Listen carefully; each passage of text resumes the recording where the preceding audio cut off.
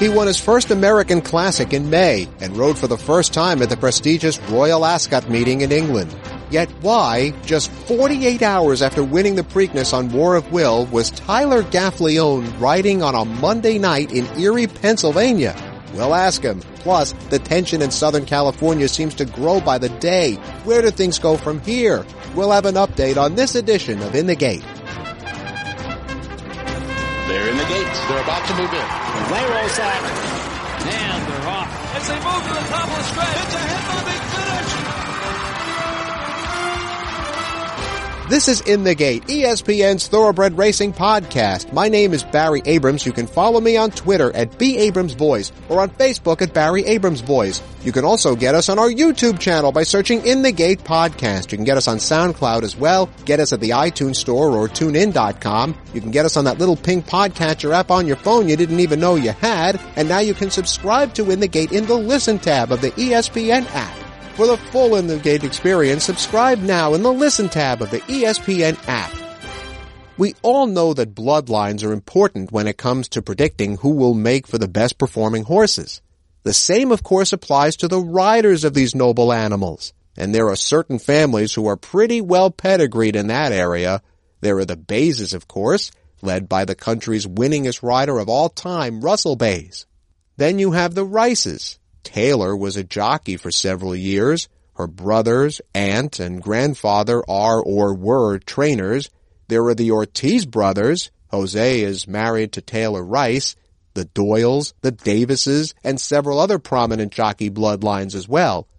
Until the last few years, no one would have brought immediately to mind the Gaffalione family. Bobby Gaffalione rode from the mid-1970s through the early 90s. His son Steve Gaffalione won over 800 races in a 2-decade career, but it is the family's third generation that has given the racing public, to quote the song from Fort Minor, 100% reason to remember the name. Down to the inside, War of Wills asks for a little more run. Still 4 to make up, but saving ground. A quarter to go at Pimlico. Warriors Charge leads the way. And on the inside, War of Will. And they're at war in the final furlong. War of Will and Tyler Gaffalione slipping through on the inside. Shifting out just a tad under left-handed energy. And here comes Everfast on the inside. And Owendale a late bit on the outside. War of Will won. Wow, War of Will. It was the first Triple Crown race win in just his third try. Of course, there was this year's Kentucky Derby dust-up with War of Will and Maximum Security. Before that, you may remember the one-eyed horse Patch from the Kentucky Derby 2 years ago, rather than his then anonymous rider. Anonymous no more, as we welcome in the up-and-coming rider Tyler Gaffalione here to Win the Gate. You haven't given yourself a lot of opportunity to catch your breath. Riding at Little Presque Isle Downs on the Monday after winning the Preakness just 48 hours later doesn't qualify as time to take a deep breath. What chance have you had to say to yourself, wow, I can't believe this is all happening? You know, there really hasn't been much downtime. Like you said, after the Preakness, I actually had to fly back that night. I had to work horses for Wesley Ward that Sunday morning in preparation for Royal Ascot. And then I had to leave that night after the races to fly to Erie, Pennsylvania to ride that Monday. So work has continued as business as usual, and just been trying to keep moving forward in my career and keep taking each step possible. Yeah, we'll get to Royal Ascot in a minute. I mean, where else would you rather be than Erie, Pennsylvania on a Monday? I mean, how did it feel to win the Preakness after what had happened in the Kentucky Derby? You know, it was an incredible moment, not only for myself, but for the connections. Mr. Barber and Mr. Cassidy have been so great to me throughout my career. And I was just so happy for the horse, too. He meant a lot to me from the beginning. I developed a good connection with him, traveling from Miami to New Orleans to ride him. And I was really looking forward to the Derby. And he was training really well going into the race, and I had a lot of confidence in him. But, you know, we had a little mishap, but luckily he came out of it sound and healthy, and we were able to capitalize in the Preakness. Now, we're not going to go too deep into what happened at the Kentucky Derby because clearly the only call was made, I believe. Having said that, a lot of folks in the mainstream media and public who don't understand how disqualifications work were not satisfied with the way it went down. Did you find yourself feeling like the heavy at all with the questions you were getting asked after that race? I understand everyone's point of view. Everybody has an opinion, and they're entitled to it. Personally, I mean, if you know horse racing and you follow it closely, you know that the disqualification was justified. Just nothing against the horse or the rider or the connections. It's just something you can't do. And especially in a race like that, there's 20 horses, and luckily everybody came out of it safely. But it's just one of those things. It's unfortunate, but it's part of the game. Now, in our introduction, we talked about your father and grandfather as jockeys, and I mean, given the wear and tear and making weight and all that, didn't they try to talk you out of being a rider? No, I fell in love with the horse racing at a young age, and definitely with my family being involved, it was an easy decision for me to make. I waited my whole life to become a jockey, and as soon as I was able to, took out my license and began riding after I graduated high school, and I haven't looked back since. This is all I've ever wanted to do, and it's all I ever want to do, so I'm very happy with where I am.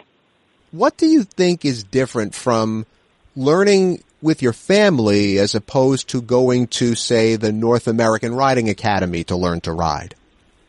It's hard for me to speak on that because I've never actually been to the academy, but I know Chris McCarron was running it, and Chris was an amazing rider, and actually I idolized him growing up. I copied a lot of things that he did and still do. I watch his replays constantly, but I would say for me, having my father teach me, and he was able to be more personal and take more time just to focus on me and to develop my skills and my riding ability. He was also able to criticize me just because we had that relationship. Whenever I messed up, he'd be able to point out my flaws, and we'd try and fix them and work on them the best we could. Jockey Tyler Gaffalione is with us here on In the Gate. Now, you grew up in South Florida, of course, where the big sport isn't racing, it's football. And sure enough, you actually played high school football. How does a guy who will spend the rest of his career trying not to be bulky and weighty wind up playing football? Growing up in Florida, I was a big fan of the Miami Dolphins. Dan Marino was my hero growing up.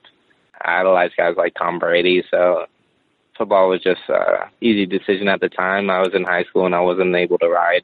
My one rule was I had to finish high school first, so it was something to help pass the time. And I always liked staying active. I played sports growing up, soccer, baseball, football, hockey, all kinds of things. Really just anything to be competitive. I liked the competition and just getting out there and playing sports. You played hockey? Oh, yes, ice hockey with the Junior Panthers and at Pines Ice Arena in Pembroke Pines, Florida.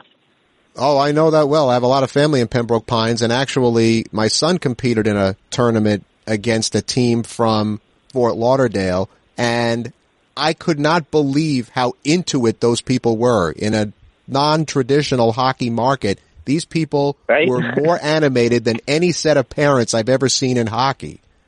No, they love it down there. Actually, there's quite a few high schools that have teams, so it's pretty big down there. I read that you became something of a rallying point for your high school JV football team when opponents would disrespect you because of your lack of size. Can you give us an example? I mean, we went to summer camp one time, and I was playing corner against a pretty tall receiver, and they were just kind of making jokes about my size. And I never let it bother me. I always liked being small because I was planning on being the jockey, so it never really got to me.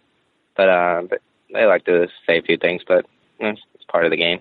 Well, I'm going to go out on a limb and say none of those teammates or opponents have ever stood in the presence of Her Majesty Queen Elizabeth. So what was it like to ride at Royal Ascot? It was so incredible. It was a dream come true. The place is historically one of the top-rated tracks in the world, so just to be able to go there and kind of take everything in, it was incredible riding with guys like Ryan Moore, James Doyle, Frankie Dettori, Jamie Spencer. It was incredible. And seeing those horses, because we don't really get to see them unless they come over for the Breeders' Cup, and getting to see them firsthand and running against them, it was truly special, but it was an amazing experience. I'm so thankful to Wesley and all the connections for bringing me over. Was that the first time you'd ever ridden on a straight course? Yes, it was. It was a little different, but I enjoyed it. I actually got to wear a jockey cam. They gave us a little camera to put on our helmet and record my race in the Diamond Jubilee. on closing day, and they sent me the video the other day. It was pretty cool to watch. How do you determine when to switch leads on a horse when there's no turn? Oh, honestly, you just kind of let the horse do his thing, because the more you try and fight with them, you just kind of throw them off. Those kind of races, you just have to let them be comfortable, and instinctually they'll switch when they need to. So you just kind of rely on them to get the job done. Obviously, we can agree that there's a coterie of really top-level riders across the country, the Ortiz brothers, Javier Castellano, Mike Smith, and others. Now, beyond just landing better mounts, the obvious answer, what can you do to refine your craft as a rider in order to reach that kind of plateau? Just work hard every day, try and learn as much as you can, take notes, and listen. Be open to suggestions and critique from all outside people, including trainers, jockeys, owners. Just be mindful and respectful of everybody, and just keep working hard to be as good as you possibly can be. And hopefully you can catch a couple lucky breaks and find the right horses that'll help you out. What's the best advice you've gotten from a fellow rider? Edgar Prado's been so great to me throughout my career. He's been more of like a father figure. Even when I win and I think I rode a perfect race, he'll come back and point out something that I did wrong in the race. But it's all trying to make me better. And one thing he really encourages is being patient and sitting inside the pocket. Don't make premature moves, and you don't have to get to the outside right away. Just sometimes let a race develop and wait for your spot inside. Well, we certainly wish you the best of luck going forward from here. I'm guessing this is absolutely the beginning, not the end, of hearing your name on a weekly basis. So thank you so much for a few minutes, sir. No, thank you. I appreciate the call. We're going to take a short break here on In the Gate, but when we come back, the turbulent waters in Southern California racing have grown frothier in recent weeks. Where do we go from here? We'll have an update when we come back.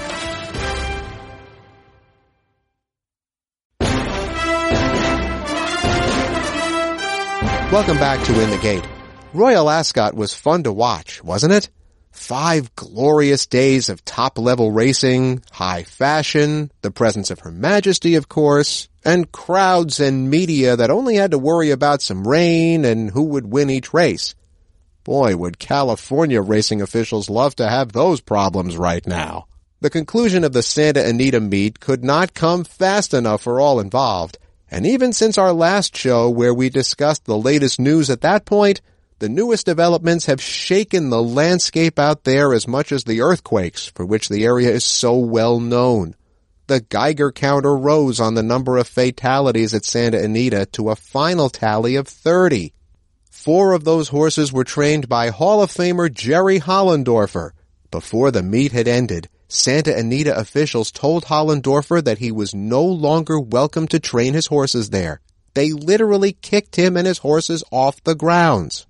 No other track, either in California or elsewhere, has said the same, and Hollendorfer, perhaps preparing for the Santa Anita expulsion to happen, had already sent a few horses and an assistant trainer to New York. Then, as if what you just heard wasn't enough, the California Horse Racing Board, the division of the state government that regulates racing throughout the state, not just at Santa Anita, unanimously decided to pull out of the Association of Racing Commissioners International, the ARCI. That's the group that loosely unites all of the state government racing jurisdictions across the country. It appears that the crux of the matter is that the CHRB eventually wants to do away with giving horses Lasix on race day as part of the sweeping reforms that Santa Anita officials are implementing in the wake of all the deaths. The ARCI, like many horsemen across the country, will not budge. They want to continue allowing Lasix. So what does all this mean for racing in California and across the country? Where do we go from here? I'm not going to lie. My head is spinning, and yours might be too. Well, one guy who keeps a level head always, even amidst this chaos, is our friend Frank Angst of the Blood Horse, whom we've dialed so he can throw us a life raft. Where do we start here? I guess we'll start with Jerry Hollendorfer since he probably commands the biggest headlines. What do you make of what happened with him? I mean, it looks to me like the Santa Anita officials, one of the approaches that they're trying to take in terms of reducing breakdowns is tracking trainer performance, and unfortunately Jerry had a run there where he had 4 breakdowns of the 30 that occurred, and Santa Anita management decided that that wasn't something they wanted at their track in terms of having Jerry. In other states, a lot of times these things are fought out in court because sometimes this has to go to the regulator. I haven't heard of any intentions like that yet from Jerry or the Horsemen's Group. That would probably be the interesting part to follow. Or it could just be a case where Jerry does have other stables and he may opt to just train out of those stables. Now, on the one hand, obviously he's a Hall of Fame trainer, and one of the horses he lost was a Breeders' Cup champion, Battle of Midway. But what some observers are also saying is that because field size has been a problem at Santa Anita for years, that horses who don't really belong running in races of this level are finding their way in, and they are mostly the ones who are getting hurt. Is there any correlation here with Hollendorfer? And if not, why is he the one being kicked out? Yeah, I mean, there have been some other trainers that they also kicked out. We've run story from Shelby Ruiz, who has a lot fewer horses than Jerry, but we ran that in February, and she noted that concern that she felt pressure from Santa Anita racing officials to run horses on what she thought at the time was an unsafe track.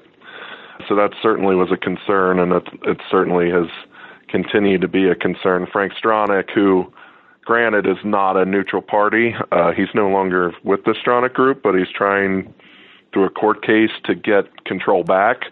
So he most assuredly has his own interests, but he has also raised the same concern, saying that Santa Anita officials have not been responsible in the way they've run that meet.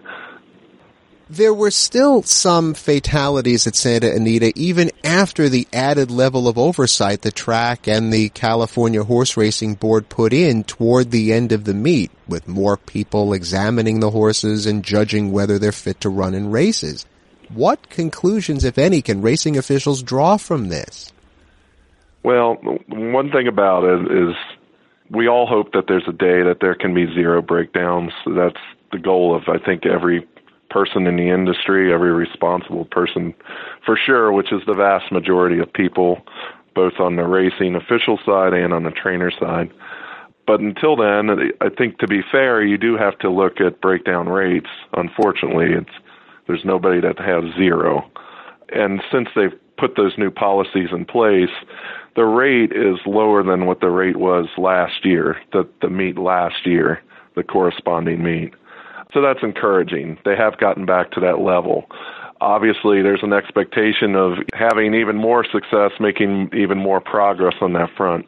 But they've at least gotten back to that level. The rate since the changes have been made is lower than the level last year that they had at that meet, and it's comparable to the national level. But wait, there's more news. The California Horse Racing Board breaking away from the Racing Commissioners International. Well, first of all, there goes the discussion we had on the show just 2 weeks ago about how we don't need a national body because so many jurisdictions are accepting the ARCI and their model rules. Oh well, but without going too far down the rabbit hole on LASIX specifically, what precedent does this set about the administration of this sport? Yeah, I think it was an interesting dynamic there, and the ARCI has been making its case for state-to-state regulation, as you would expect them to. That's who they are. And the reason that they're feeling the need to make that case is there has been federal legislation introduced that would see USADA largely take over the medication and equine testing programs. And so USADA would form a board, and that board would oversee it instead of the state-to-state regulation that we've seen that, in my opinion, could do a lot better. So I'm encouraged the possibilities of USADA, of that idea. ARCI, and the biggest sticking point is that along with that legislation, they would outlaw race day LASIX. So that's probably the biggest point of concern of some horsemen, and it goes against the model rules that ARCI have put in place already. So ARCI has, on a lot of fronts, has defended the use of LASIX. That is not in line with what the CHRB has done. They've reduced the maximum dose of LASIX. They've cut that in half. and that board is very well likely moving toward a phase out of LASIK. And seeing the different opinions on that, the CHRB voted to leave ARCI. By the way, I'm not going to lie. We had an expert, a political expert on the show a few weeks ago who said there's practically no chance of that USADA bill being passed. I hate to break that to you. Oh, I mean, I'm well aware of the struggles there.